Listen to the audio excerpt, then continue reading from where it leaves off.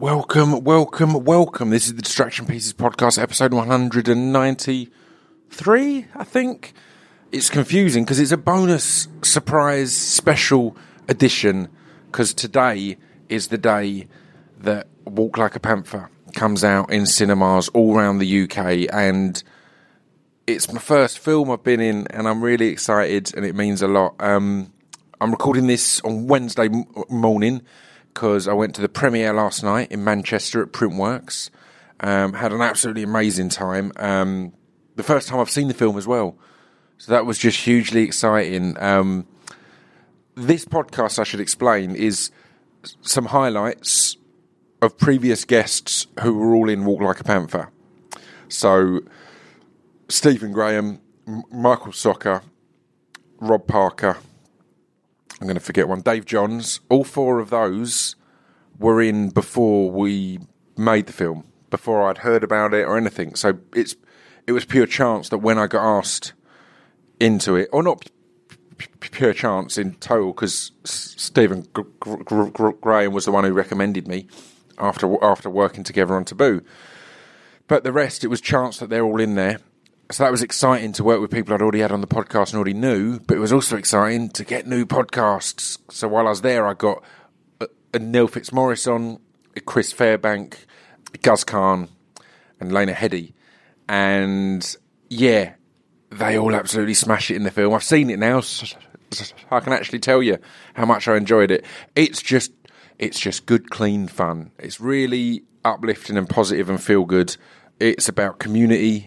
It's about wrestling. It's about the North, but not the North painted in the typical grim, gritty way, in a really vibrant, really highlighting all the wonders and camaraderie of communities. So yeah, it's good fun. Things I should tell you about last night. So me and Guz Khan did a load of radio. So we did 6 Music and we did 5 Live. And that was cool. But obviously at that point, we've not seen the film, and we were joking to each other that we're doing a lot of press. I've done like Shortlist magazine this week and loads of other bits, and me and Guz were like, we're not really in the film much. But it's a weird one because we shot tons of different bits, and then actually watching the film, we were both really pleasantly surprised at how much we're in it, because we're in it a lot more than we kind of remembered. And the key is our scenes, again, make no mistake, Stephen Graham and David Johns are the leads. Rob Parker has a great role in it. Everyone's doing great, but we were kind of in our heads. We're like, well, we're barely in this film. It was an amazing experience, but it felt like a bit odd that we were getting so much press and so much love. But what Dan Kadan, who I'm going to have on the podcast at some point, the writer and director of Dan, he's put us in some amazing pivotal points and pivotal moments, and really, amazing to be part of. Probably not allowed to tell you all this because it's one of them things that's at the premiere only, but Stephen Graham couldn't make it last night. He was absolutely heartbroken. I'd spoken to him all week about it, and he was gutted, but the reason he couldn't make it was he was off doing a new film. But he did a little video beforehand, and in this video, he's on set in his uniform and that, and he's like, "Look, I'm gutted I can't be there, but I've left the Panthers to go and wrestle in America, and I've got a new tag team partner." And then he moved his camera over, and it was Tom Hanks there, and him and Tom Hanks ripped out a wrestling promo on the audience of the Walk Like a Panther premiere, and it was an amazing start to a fantastic and beautiful and lovely and warm film. So yeah, that's what this podcast is. I'm rambling a lot. On the way up to Manchester, it was the first time it kind of hit me how emotional it is. Because again, I'm not making out it's my film in any way, but it is a proper film, and it's on in my local cinema. And seeing it was on in my local cinema 4 times a day, just really hit me and got me all emotional, because that's the cinema that I've gone on awkward teenage dates at. I've snuck in from screen to screen with my mates, not paying to see films. I've had mates who've worked there, so we've gone there specifically to get in for free because we're poor. I've had to sit outside the fire exit because I'd had one too many pop brownies at the Kevin Smith all-nighter. I've gone to see numerous Marvel films at midnight on the day of release. Yeah. And there's a film on there that I'm in. And that's mad. So yeah, it's very exciting. And I wanted to do this special podcast to highlight it a bit and to say, if you can, go out and support it, because although it's Fox, it is very much a British independent film. Independent is the wrong word, but it was made on the Fox Searchlight or UK or whichever it is, which is kind of the smaller independent a wing of things. And yeah, it'll mean the world if you can all go out and see it. It's in 300 cinemas, which is a huge release. When we were making it, they didn't expect it to be going out in that many cinemas. It was expected to be a small indie release, and Fox liked it so much that they've pushed it a lot more. So it should be in your local cinema or not too far away. So if you can, go and see it this weekend. That'd be lovely. I've had a few people Facebook me or tweet me or tag me in Instagram pictures of their book tickets on the online booking screen. If you want to do that, I'm always going to enjoy it. It's always going to get a like or a retweet or just genuine excitement, because it's mental for me still. This is all new to me. My plan is there's going to be tons of it, but yeah, it's lovely. I'll stop there. And yeah, this is, as I said, it's a little compilation of highlights of guests. So the last 4 talk about, because we recorded them either during or after making A Walk Like a Panther. So the last 4 get into that. The first 4, it's before we're even doing that, but it's a good kind of journey of the people involved. And Rob Parker in particular, I was as excited to see Rob on that big screen as I was to see me. He's a great dude, and I only met him on Taboo, but he's a dear friend, and to see him having a proper role and smashing it was heartwarming and exciting. So yes, Walk Like a Panther, out now in cinemas all over the UK and Europe, probably, maybe coming to America. I don't know. I don't work for them. Enjoy the podcast.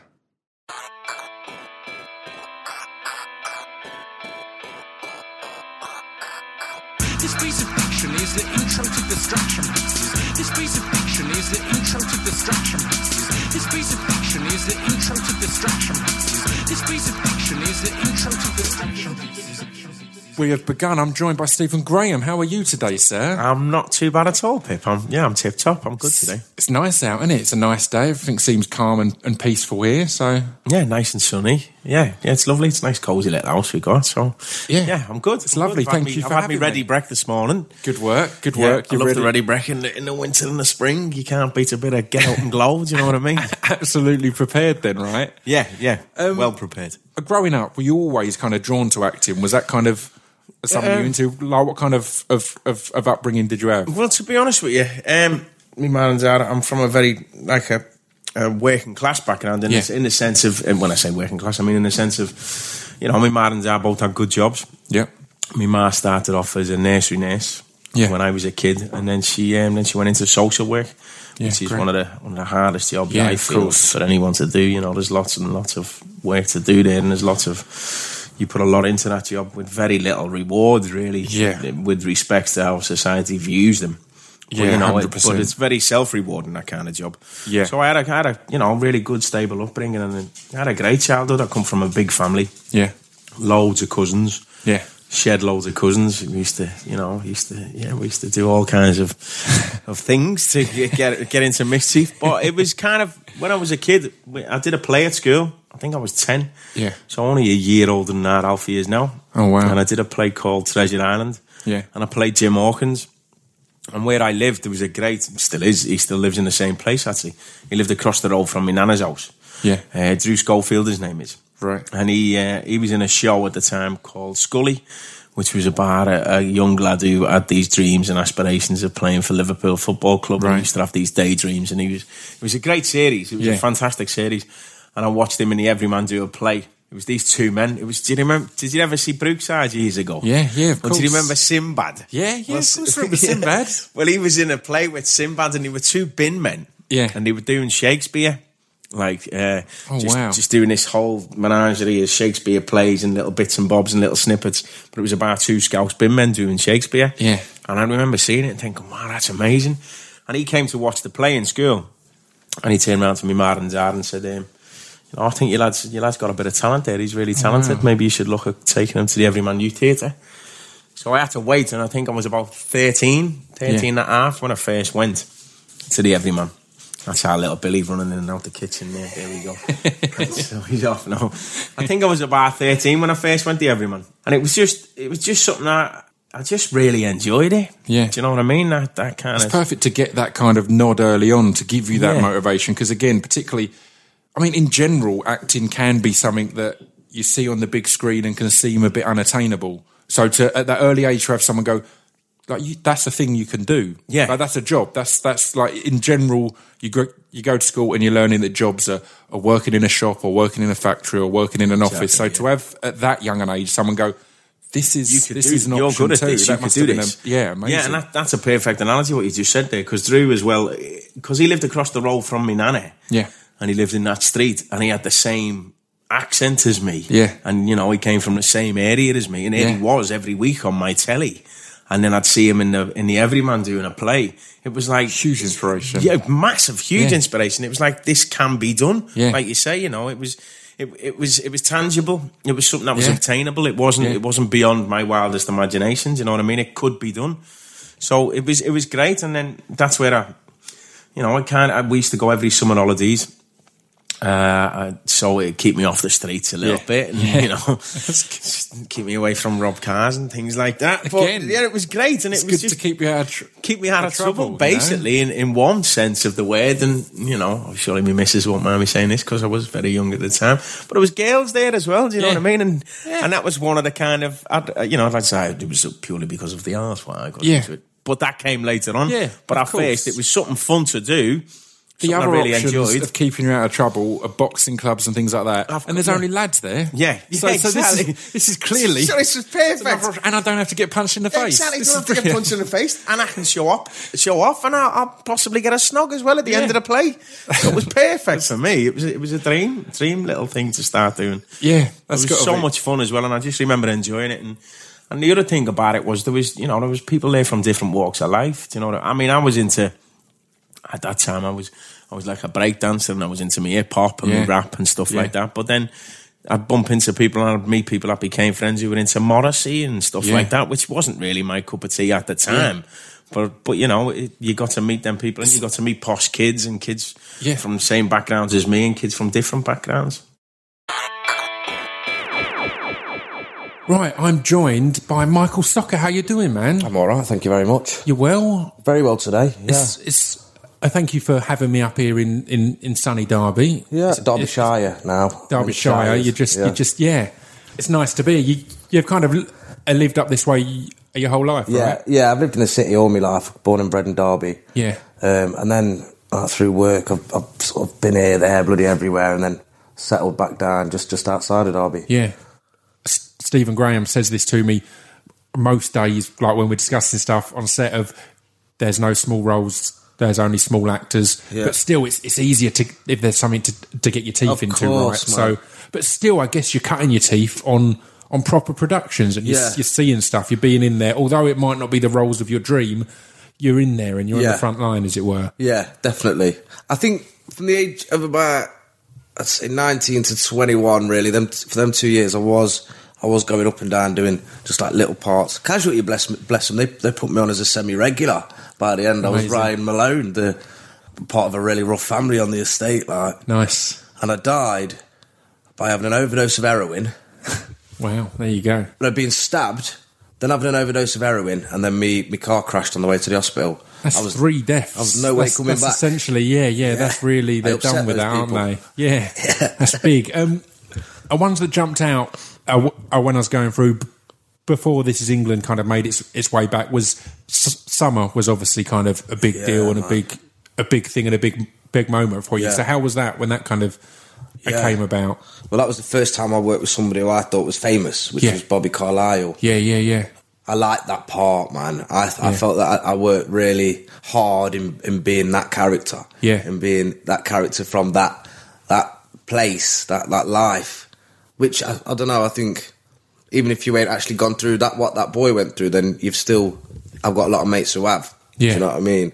Yeah. It was nice, man. And Bobby Carlyle was just sweet. And it was a job where I thought, fucking hell, it's going somewhere, this. If they've employed me for this big job, and I had about 5 auditions with Kenny, and we're having talks about my life, and we're going through impro after impro and bringing new people in for auditions, for like mixing the auditions together and impros. It was just fucking wicked, man. I loved that job.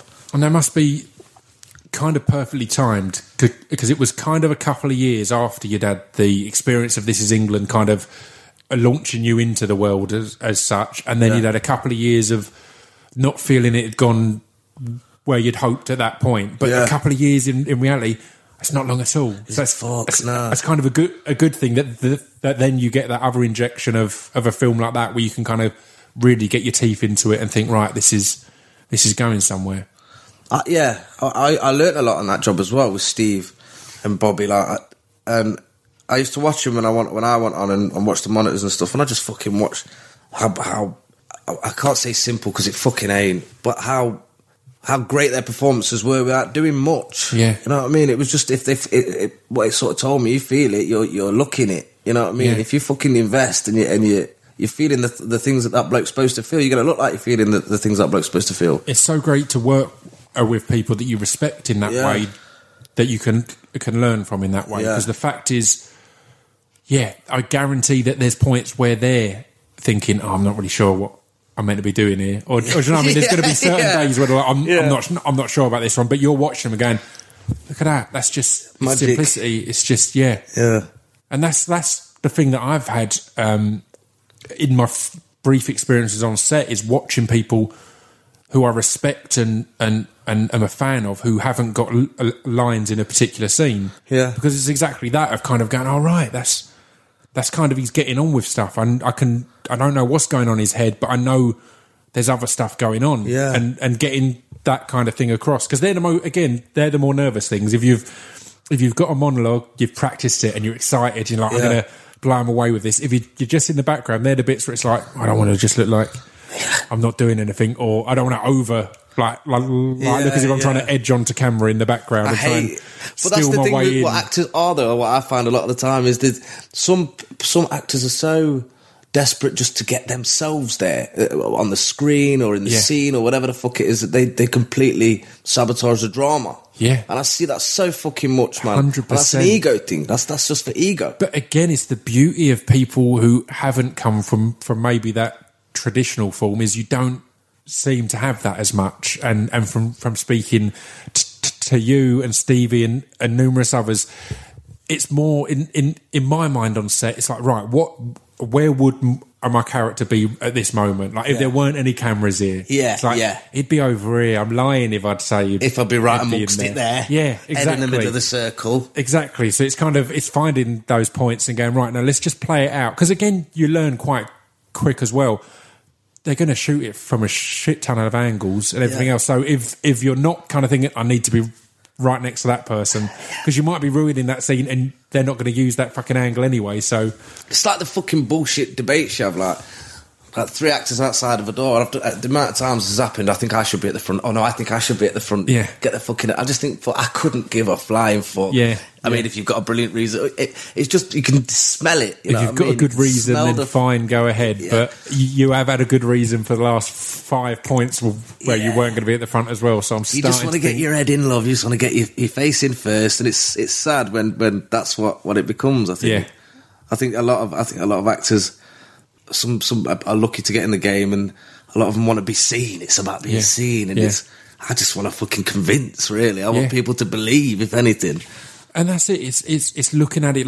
I like that. It's looking at it like a long game. It's saying, I ain't going anywhere. Do you know what I mean? It's like, I'm going to be doing this as my career now. So if I'm not in this scene, there's another gig, or if I'm killed off in Casualty, I know there's going to be another gig. I'm not going to be bummed out and say, don't kill me off. You can't kill me off. I need this. I'm going to go, right, well, that was cool experience. I wonder what's next, you know? I'm here today in the kitchen of Rob Parker. How are you, sir? I'm very well, thanks. It's good to have you up north, Pip. It's lovely to be up here, and I'm excited to chat.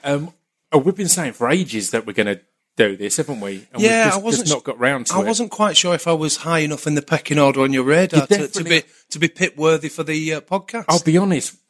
The reason it's taken so long potentially is originally me and Mr. Hardy, our mutual friend Thomas, were really up for doing one with all three of us, and that kind of delayed it a bit because obviously he's a busy man. Yep. And it was one of them where I was like, right, I want to talk to Rob, and even if it means that when we do have Tom on, it's the three of us still.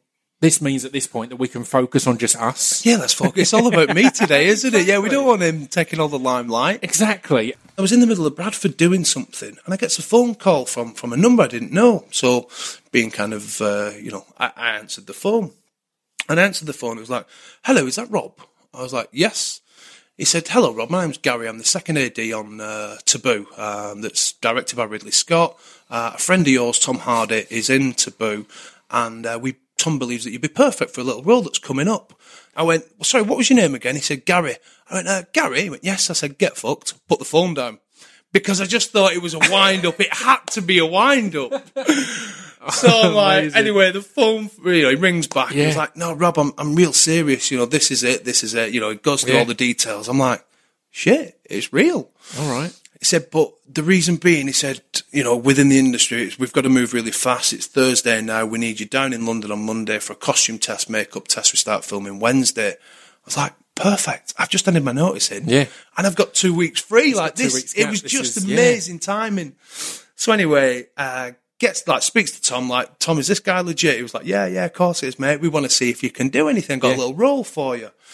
So I get down to London, go to a place called Angels. Have you been? Is that where you went for yours? No, I didn't. They came to you then, did they? No, I went for my fitting at Elstree. Oh, right. But, so I went to a place called Angels, a big warehouse, just full of costumes and stuff. Some guy meets me, we get fitted for the costume, everything perfect.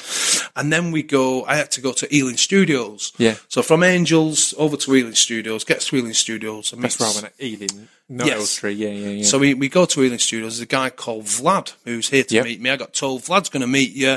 He's going to take you where you need to go and everything else. I'm a bit nervous at this point because...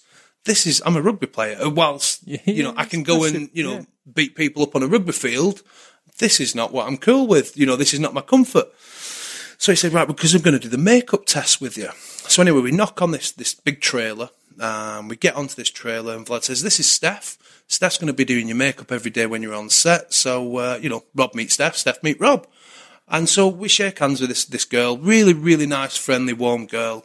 And she said, I Googled who I was doing makeup for the night before, and I realised you played rugby. I'm from Leeds. I must have watched you play before. I've been watching Leeds Rhinos play Bradford Bulls. I was like, wow, a sigh of relief. Relaxed. At least I'm not kind of trying to pretend to be someone. I'm not. I'm a rugby player. Yeah. So she said, "Listen, I'm going to be doing your makeup every day on set." And because I have no experience, she went through it in layman's terms, how we're going to do. So before we go any further, we've got to get Erica, who's at the other end of the bus. Yeah. She's going to come down, she's going to go through your character, and we're going to practice your makeup. And when we practice your makeup, once we've got it sorted, we do everything, as and when. So, all right, that's cool. So I sit down, I've got the cloak over me, and you're looking into the mirrors, and you've got all the stud lights, and all the makeup brushes and everything. And I can hear these steps coming down.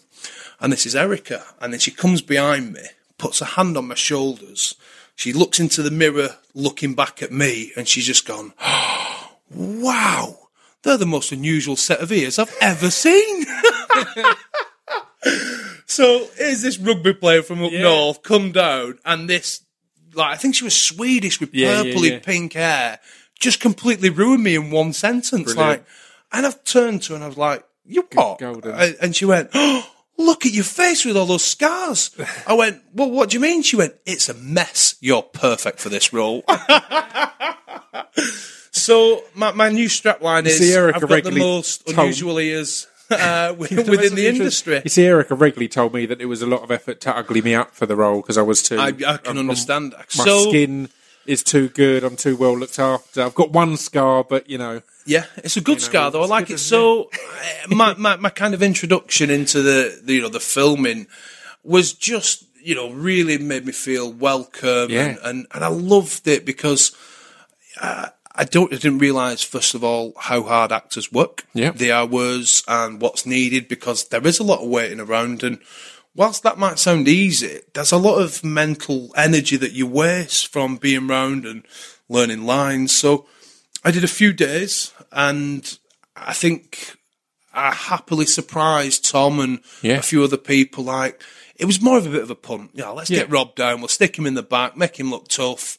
Thanks very much, Rob. Off you go. It's one of the handy things of a role in a situation like that when there's a few people in a gang, is they can have a punt. Yeah. If you're not working, then you'll look good in the background. Yeah, we'll still, kill do you know what I mean?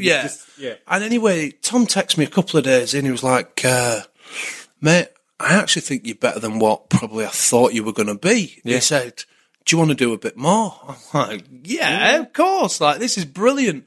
So anyway, we did 4 or 5 weeks filming in total, from Cornwall to Luton and different places in a temple, was it, in the middle of London? Yeah, in London, And I just loved it. I got to meet some amazing people like yourself, and like with Stevie now, we keep in touch, and Tom, and I've met even the makeup artists where, I still stay in touch, because there was just... It felt like a little family, and I kind of want series 2 to happen, just so we have a reunion. Yeah. I'm joined today by Dave Johns or Dave Johns or David. Dave Johns. Because officially my mum used to call us David when I did anything wrong. So Dave. Yeah, so Dave. You're doing a lot right at the moment. Well, so we'll stick with Dave. Dave. So how's it all going? Well, it's a bit of a mental time at the moment with BAFTAs and all sorts. Yeah, it has since we started the. We shot the film in 2015 in October in Newcastle. Yeah. And all I was thinking was, just don't fuck it up, Dave. Just don't fuck it up. Just don't be the one that ruins Ken Loach's career. Yeah.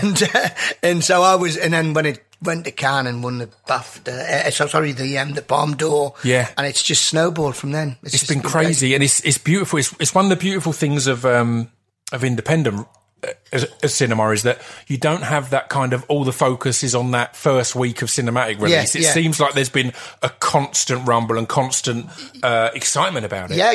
Well, it started from Cannes basically. I mean, we got a message on the Thursday when they showed the first few press screenings that the critics were crying. And being a typical comic, I was going, oh shit, was it that bad?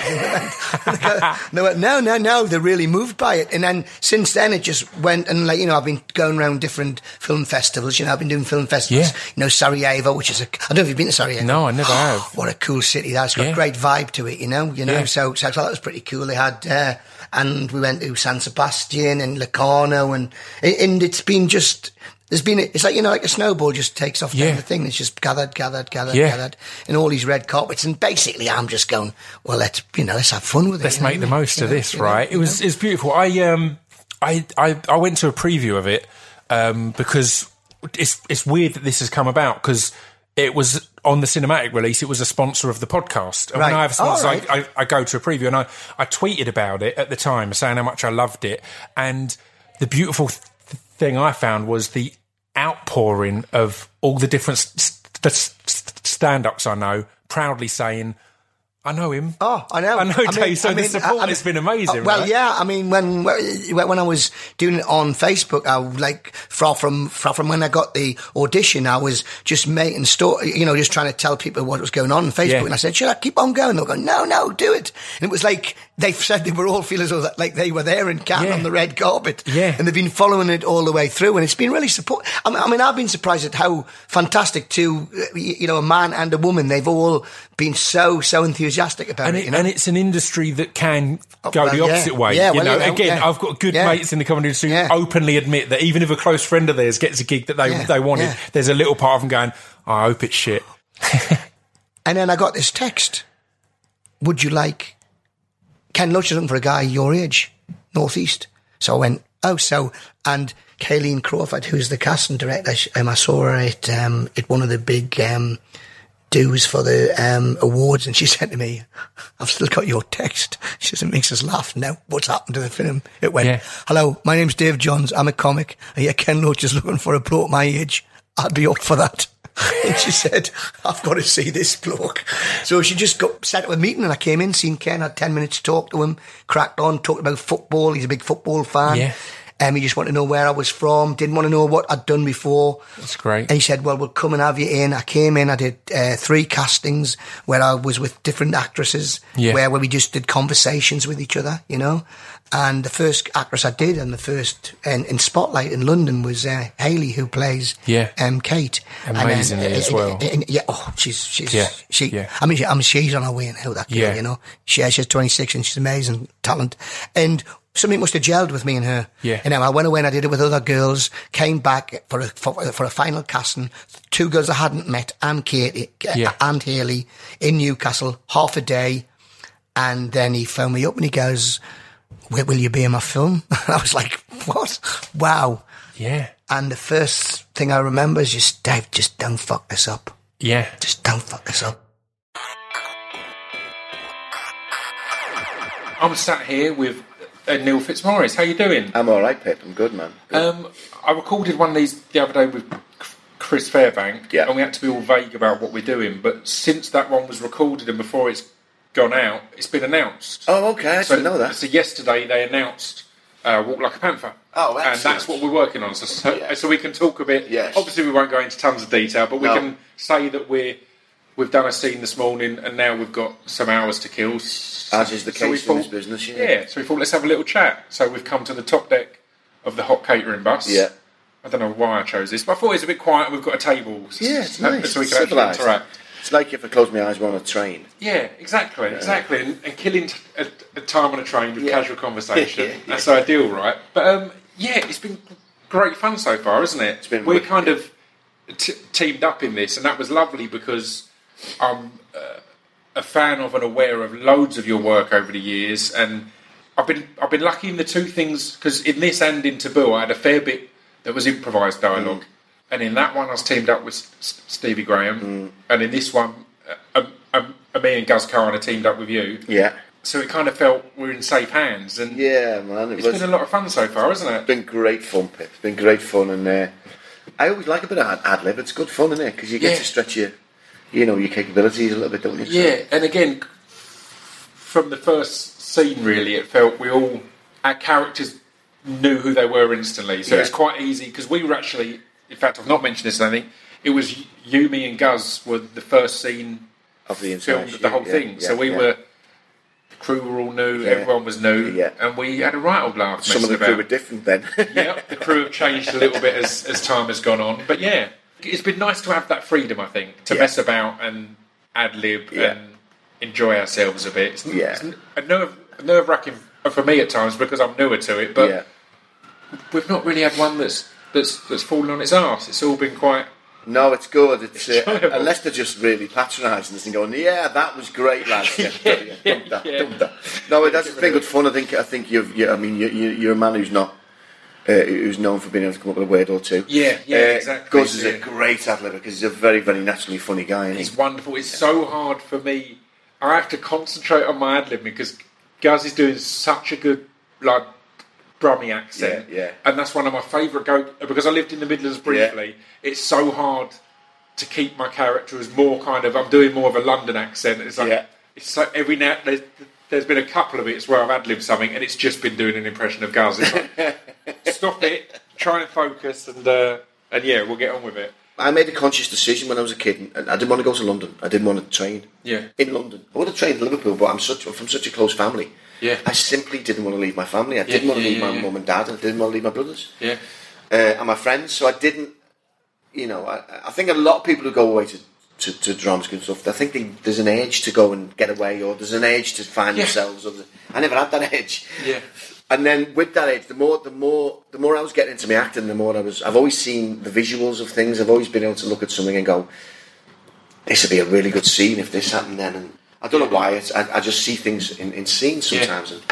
And then it became apparent to me that I wanted to write a film in Liverpool. Liverpool's one of... I think outside London, it's the most filmed city in Europe. It's extraordinary. The buildings. It's got the most Grade 2 list of buildings outside of London in the country. And it has an incredible span of architecture and different depths of architecture. So, You know, a lot of stuff set in New York is done on the Dock Road because they have those zigzag fire escapes and stuff. So I always used to walk around the streets of the pool going, this would be a great place to do. So that took me away from wanting to go to drama school. But in the meantime, then I had no chance as an actor. I had no agents. I had no, you know, I'm from Liverpool. I stayed in Liverpool. I wasn't in London. I wasn't where everything was happening. Yeah. So it was a real struggle. And for 10, 11 years, I didn't do anything. It was really, really difficult. I did.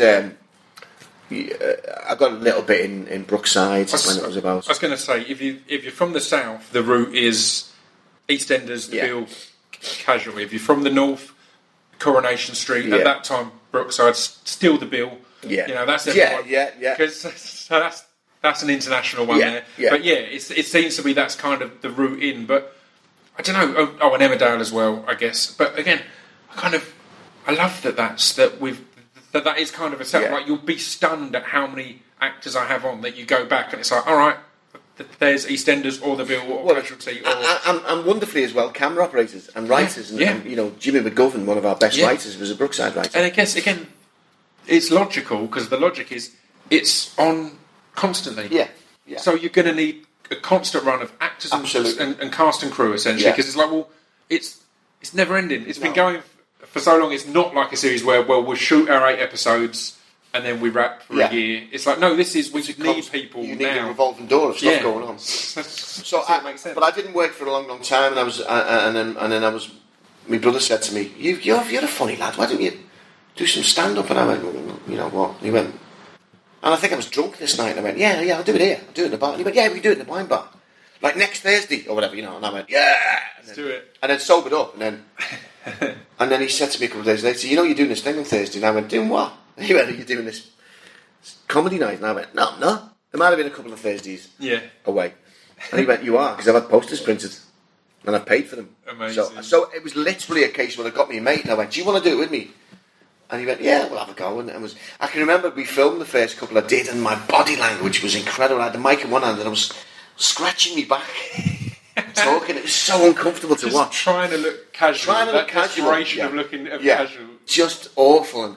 But I mean, I've said, you know, in the past that regardless of my acting background and regardless of what because I've done a lot of theatre and stuff by then, my first stand-up gig was like a horror that it was a terror that I'd never experienced before. You may have done it with your first spoken word, but because it was all mine, because it was. It's all on you laying yourself bare. You're not hiding behind a character that Shakespeare wrote. You're not hiding behind. And I can remember my heart beating. I could feel you could see the pulse in my neck. It was that, you know.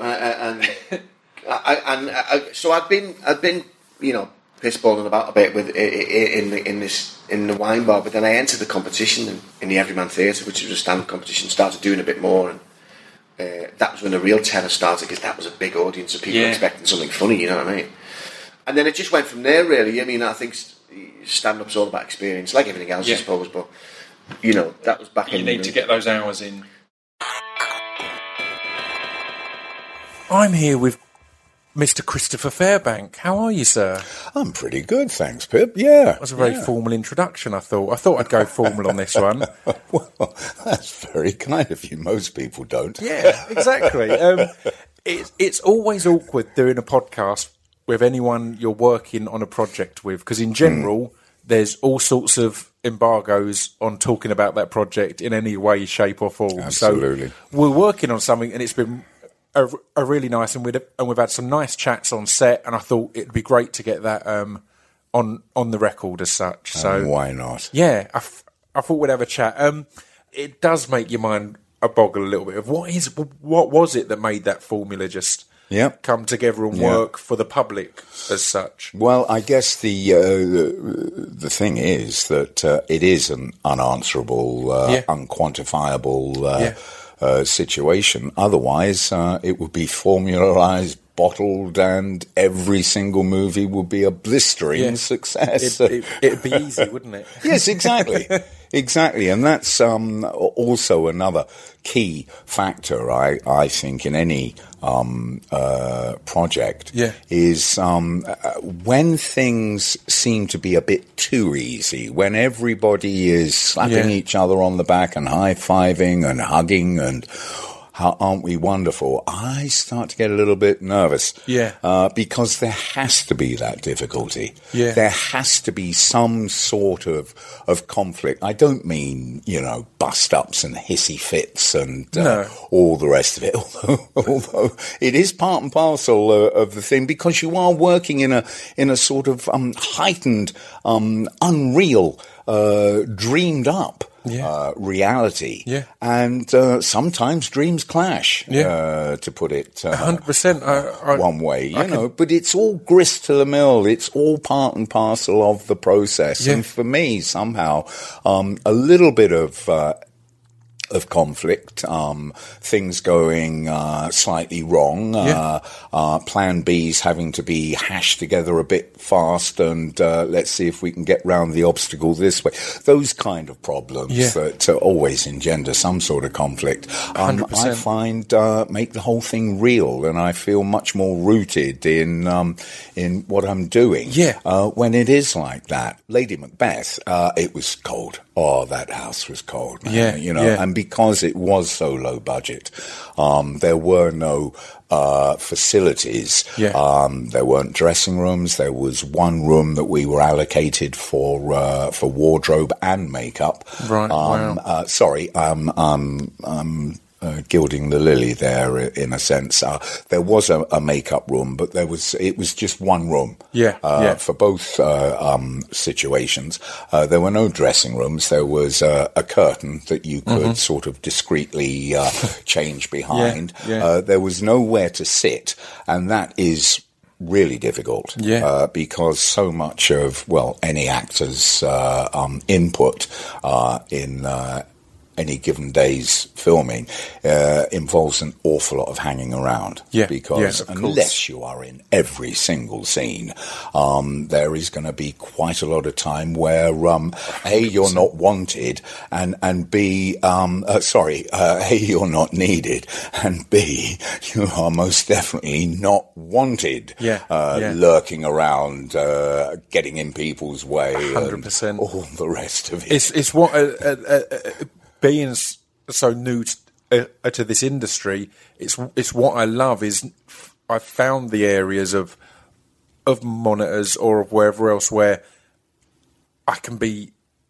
making the most of my time waiting around. I can be learning, or I can be talking to guys who've been doing this a long time and things like that, and learning and being experienced without being that. I know on the first thing I did a few times, I really wanted to be kind of watching as it was being filmed and things like that. And again, you learn quite quickly that there's a lot going on there. We need you out the way.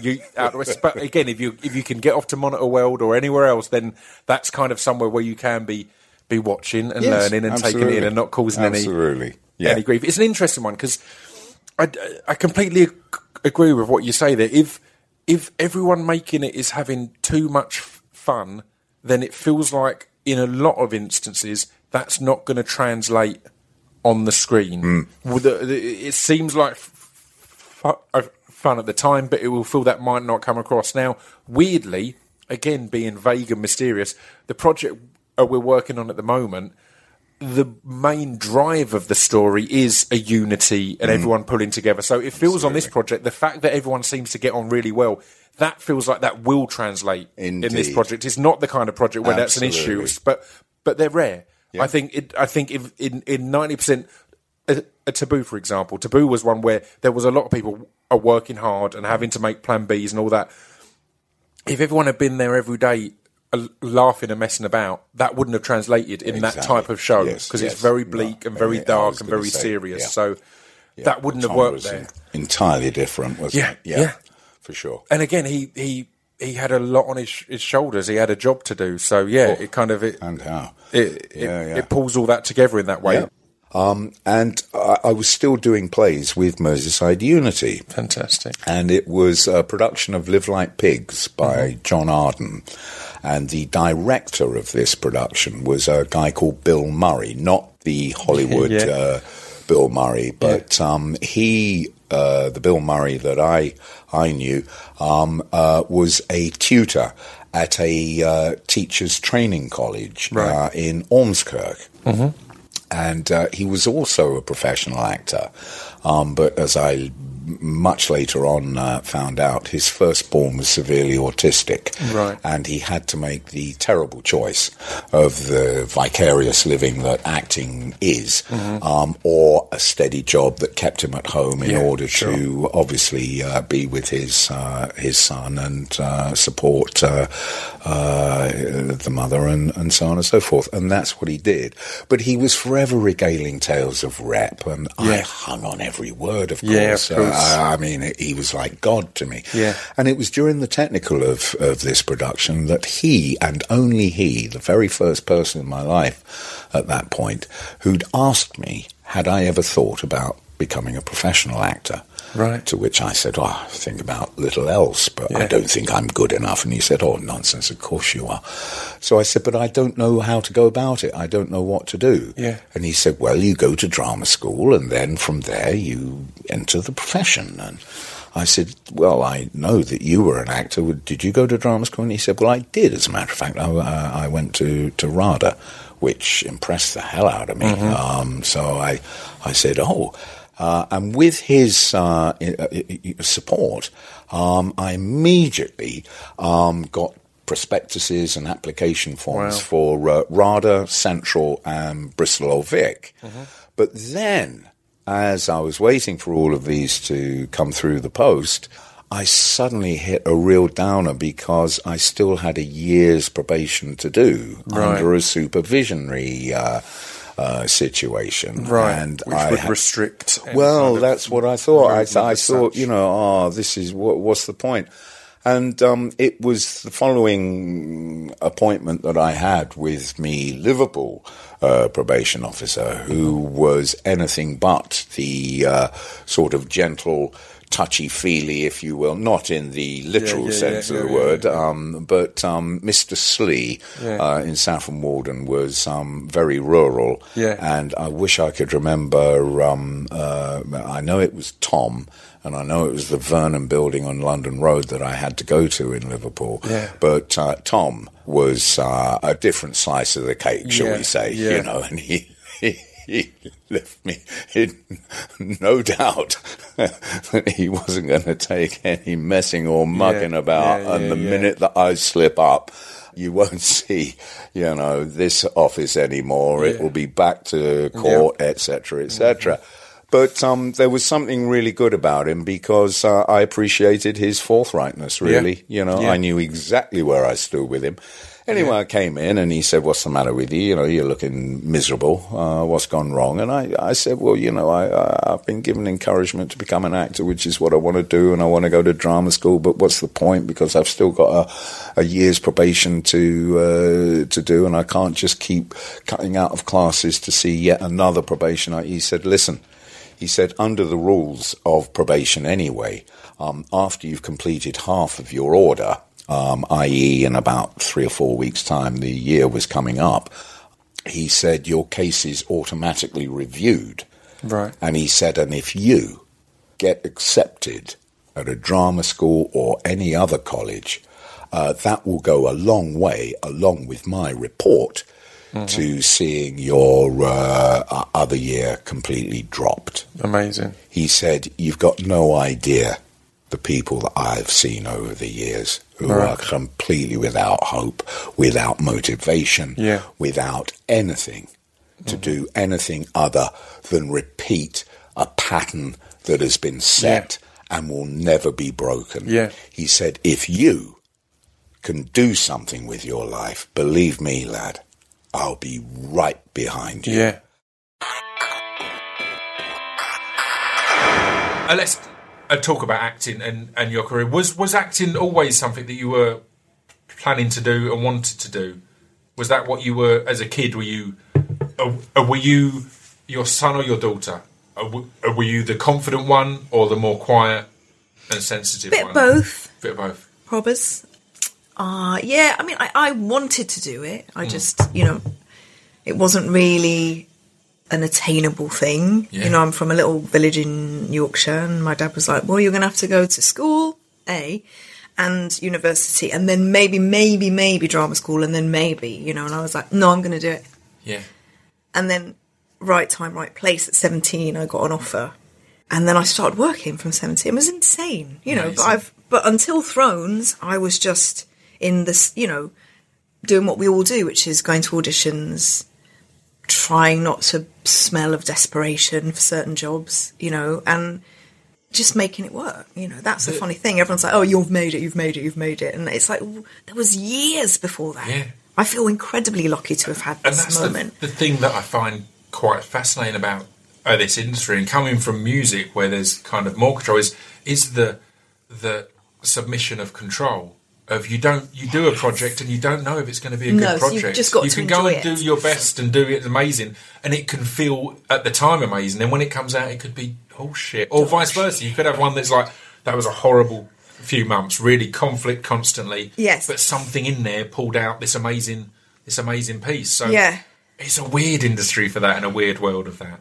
But I think that takes a long time to sort of grasp or surrender to. Do you know what I mean? It's hard because if you think on different levels of visuals or, you know, just writing and story and all that stuff, it's quite hard to just be an actor. I don't mean like just be an actor, but you do have to just give it all up and enjoy the journey and think, exactly, I have fuck all control if they use that tape where I thought, fucking nailed that. Do you know what I mean? Then you turn up and it's not in, but there's like you never ever know. And I think that takes a while to stop feeling disappointed because you thought you were in control of it, and you really have fuck all to do with that. And when you can give that control up, it's liberating, right? It's quite because if you're busy, then the reality is, by the time that film comes out, you can't particularly remember what the best take was, or what, do you know what I mean? You've moved on because you've done another project and another project. Yes. That it's kind of,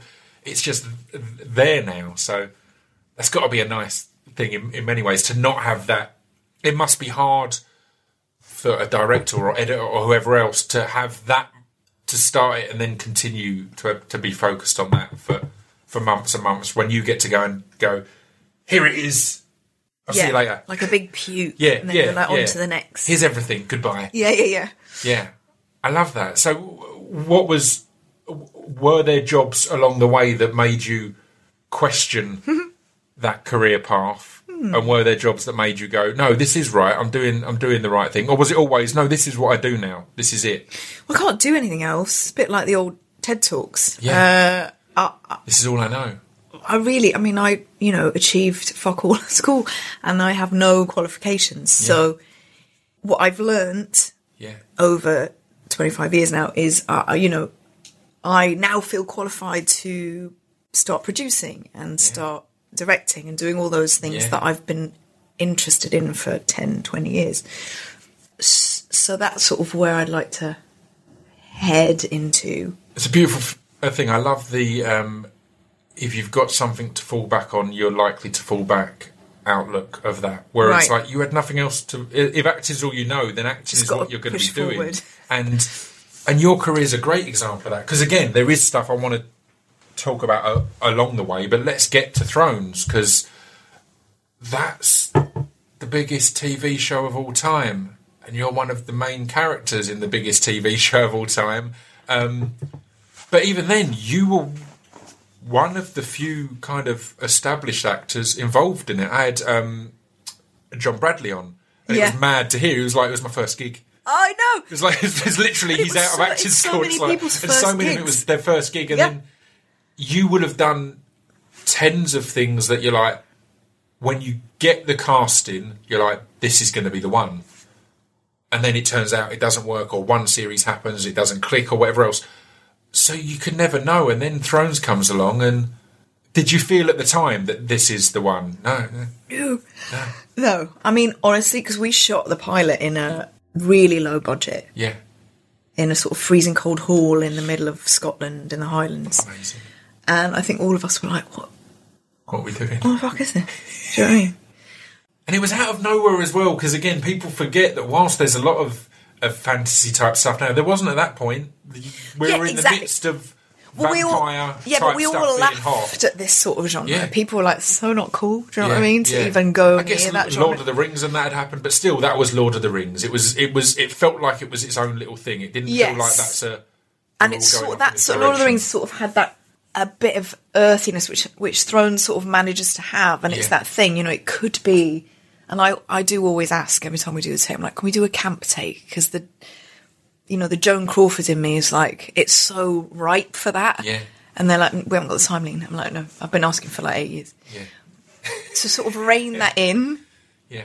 You know, because we're talking about dragons and grumpkins and, you know what I mean, Master of Coin and Raven. It's like, it's bonkers. So you've got to sit in a real seat of reality to make it what people see it to be and what people love about it and what people, you know, recognise in it. Yeah. It's a funny old thing, man. And that's the beauty of it. One of my favourite things, because I became a fan late. 2 Christmases ago, I watched, I think, the first 5 series just in a row. And I'd come out of a relationship. I knew that was coming. It was a tough Christmas, but I really enjoyed it. There was loads of dragons and sex. Best Christmas ever. But there was a podcast that I listened to, the Joe Rogan podcast, and Brendan Schaub is a guy on a podcast called The Fighter and the Kid. And they were all into it, except for this guy, Brendan, who's an ex-UFC fighter. Right. And he just kept saying, is there dragons? I'm cool. I don't need to watch it. I'm all good, thanks. And then following their podcast, and now he's the biggest fan of it. And he's got boots he wears. He refers to as his Game of Thrones boots because they've got a big buckle on. And things like that. It's like, I love that there can be that outlook of, or as you said there, it is silly. It's a silly idea. It's a silly thing that you're making. You've spent 8 years or however many it is on something very silly. Yes. But it's wonderful. It's wonderful in what actually happens. It shouldn't be as wonderful as it is. Well, it's our job. That's sort of like the perfect example of this job. Like you said earlier, we just get to play. Do you know what I mean? Which is that it is. I mean, I take it. I take the silliness really seriously. I like to find the truth in everything. Like I'm such a fucking nerd about it. And yet, you're right. It's the most perfect example of how ridiculous it is. Yeah. And yet, it really works for some reason. And genuinely, it really works. And I can imagine that as a tough one as an actor, because as some of the topics addressed, we've joked about the incest part, but it's an integral part to your character and the story, and it's really weird, and not many series have gone into that kind of weirdness, but it's had good points and low points. You know what I mean? There's been points where there's genuine affection and beauty, and there's been points where it's manic and hideous. But equally, just tons of really challenging storylines that you'll have to have got yourself into a really serious place in and really delve quite deep. And then on the next page, and then the dragon comes, and it's like that must be a hard one to get those performances in many ways and to get that seriousness out and to not just go for a kitsch take, because the realism in it is very real. And I mean, the prime example of the whole show, I think, is the shame storyline that you did. That was heart-wrenching and powerful and, you know, a real emotional piece in this silly dragon show. How was that to bring something like that into the forefront and into the, again, I was going to say into the real world, but into this world that's been built? I mean, it was that the Walk of Shame was always what I knew was going to happen to Cersei. Like, I didn't know beyond that point. When I met David and Dan years ago, they were like, this is where she starts and that's where she ends. So that was the only storyline I sort of knew. Right, that's fascinating. And that, because they took their time to get to it as well, which is beautifully so. Yeah, and I was always excited I always knew there was a giant fall coming for Cersei. And also, you know, we spoke about this the other day on set. We did a whole chat about 8 seasons about it, which was really sad, actually. I was like, oh, and then I suddenly realised, fuck, this has been 8 years of my life. It's going to be done. I'm not going back. Yeah. So to make that little piece there was just this accumulation of all of her denial and all of her sort of desperate moves and her one mistake. Cersei's sort of one mistake. She's always like, I'll fucking show everybody that I'm right about everything. And there's a sort of child in Cersei that's very cross and doesn't want to listen to anybody because her dad was a shit. Yeah. So that's sort of where I sit with her a lot of the time. Yeah.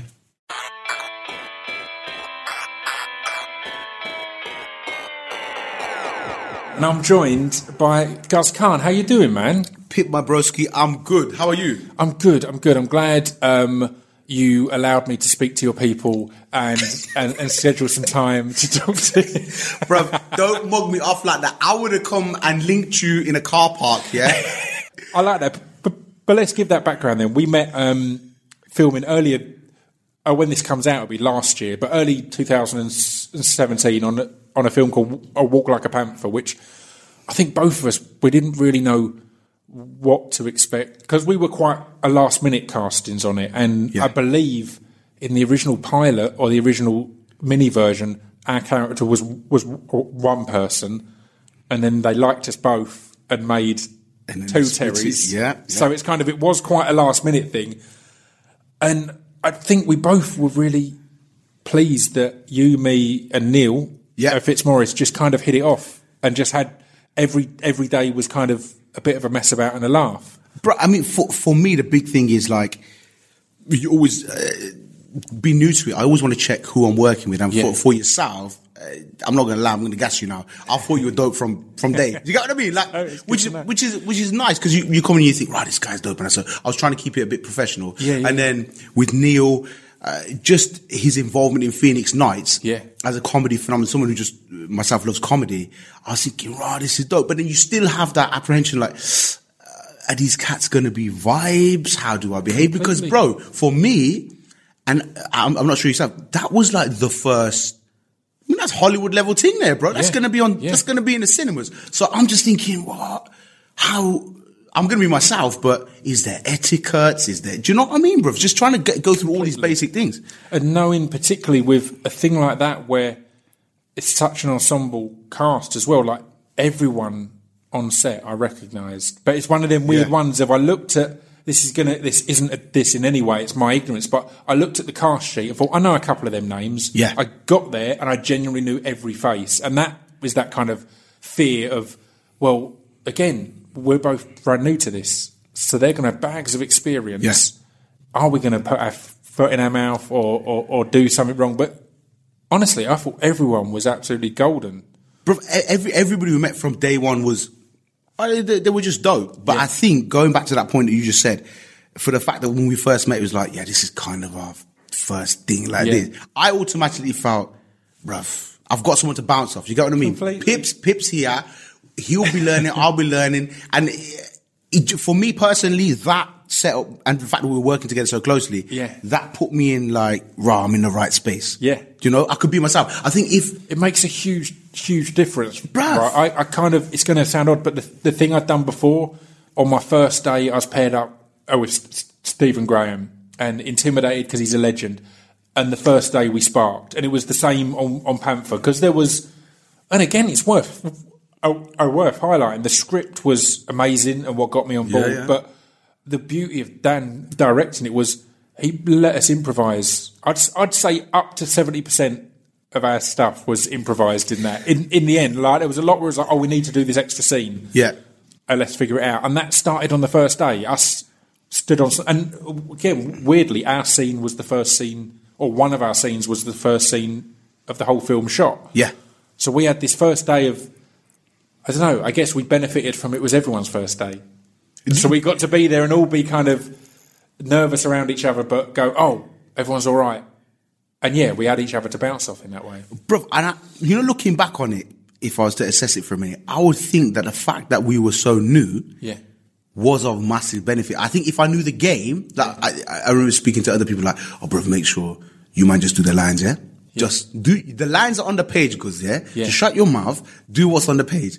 But straight away, we were improving, going over each other's sentences. And I think for Neil as well, who's kind of like the leader of our gang, essentially, he clicked on with that. And then as soon as I knew he was vibes in, I was like, right, this is good. I mean, that's a great point. It took that first day of Neil being like, this is working, and improvising with us to give me the confidence, at least, to think, we can get away with this, because he's one of the... It is an odd one, because I think we had that freedom potentially because it is an older cast. Like it's a story of retired wrestlers, and Stevie is the young lad in it, and we're obviously younger than Stevie. So I think it meant that because we're the two characters that were two of the younger ones, I guess they kind of thought, you know, they know what'll work or what people will like. There you gave go. us that slight freedom, which was amazing. It's scary for me because you come from comedy and I don't. I've come from a working class situations where you're all joking and laughing and making your mates laugh, but not as a professional. So that was kind of nice that there was a few bits that we just improvised that hit, and then it was just had that faith, right? But bro, I think the big thing that you just mentioned there is that even when I went for the casting of that, you have the perception of like, oh, this guy does comedy, but by no stretch of the imagination do I think I'm like a comedy guy. I think I'm exactly like you, which is why I think we spot, like in terms of when you're having conversation with somebody, a lot of the stuff that our characters brought to the screen were very like real, like daft, silly. Yeah. I totally get that. And I think when I was watching Fitzy or some of the other performers and stuff, you could see like, oh yeah, they're sick. You know, like they're trained and like these men have got ring time. They know what they're doing. Whereas for me, I think the reason why it works so well is that we both from that, though I've picked up a microphone and done comedy on stage, I still feel very raw in myself. Do you know what I mean? Yeah. So that's for me, it was a huge benefit. Like, right, this kid's like me. My highlight of the whole year, I think, or at least the most I've laughed in a long time, was on one of our last days, and we weren't even shooting, and we were sitting at the back in a wrestling arena thing. Yeah. And I won't say what we looked up on my phone, but we looked up a previous gig of one of the members of crew, and we were just in tears. We almost had to leave because they're trying to film, and it was a scene where people are cheering and that, but we were just... It had got to that point of feeling like we're just messing about in class, if you know what I mean. Do you know, it felt like we're at the back of the class just having a laugh, which helped when it came to our scenes, even on that day, I think. It's like, right, we've got loose, we've been messing about, and now they're like, now go and do your bit. Do you know what I mean? It felt... Bro... It translated. 100%, and I think... I've still got it in my head. Yes. Do you remember we was giving my man screw faces like blood? This is weird. Like, I'm like partially offended, but way more than offended, like, bro, that's dope.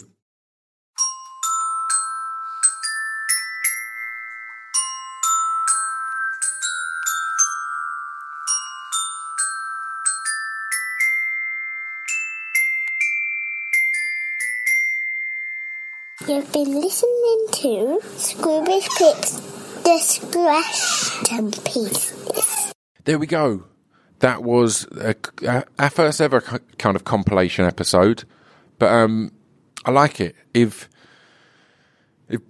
Buddy Peace doesn't get too annoyed with me, I might see any other opportunities to do little compilation episodes because it's cool to look back because we're approaching 200 episodes now. It's easy to forget a lot of people have been on in the past, or if you're new to the podcast, to just not have time to kind of look through everyone. So it's cool.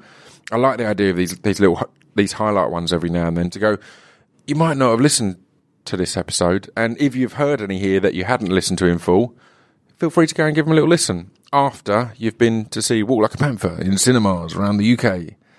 March 9th, out now. I'll see you all next week. I've got a hell of a lot of amazing guests at the moment. I'm not going to say at present. I'm recording 2 more this week. So next week is Steve McNeil, who is a comedian and who's one of the creators and stars and hosts of Go 8-Bit on Dave, which is one of my favourite channels. So we talk about comedy and computer games. Then I've recorded one with Jamali Maddox, who's a great comedian and has done an amazing series on Vice called Hate Thy Neighbour. And then I've got 2 I'm recording later this week that feel like 2 of the most important ones I'm going to ever record. But I don't want to mention them until they're in the bag because I don't like doing that. So yeah, loads of good stuff to come. Check it all out. If you missed earlier in the week, obviously this is a bonus episode. Earlier in the week was the one that I feel is my favourite episode I've ever recorded. Me and my mum sitting down and talking about her mum as a Mother's Day special. So I tell you what, I tell you who likes old British wrestling, mums. So if you're stuck for something to do with your mum on Mother's Day, see, it all comes full circle. I'm a professional presenter now. If you're stuck for something to do with your mum on Mother's Day on Sunday, take her to see Walk Like a Panther. She'll love it. Anyway, I mentioned Michael Socha, right? Michael Socha, he's in the compilation here, but he was my highlight of the film. He just, every time he was on screen, he cracked me up. His character is hilarious. Obviously, I loved everyone. Stevie and Dave kind of provide a lot of the drama and heart and emotion, but for just pure comedy, Michael Socha and his lovely little face had me in tears constantly. So yeah, anyway, I'll leave it there. I'll be back next week with Steve McNeil from Go 8-Bit. And yeah, have a good weekend and a good Mother's Day. And try your best to walk like a panther. Bye.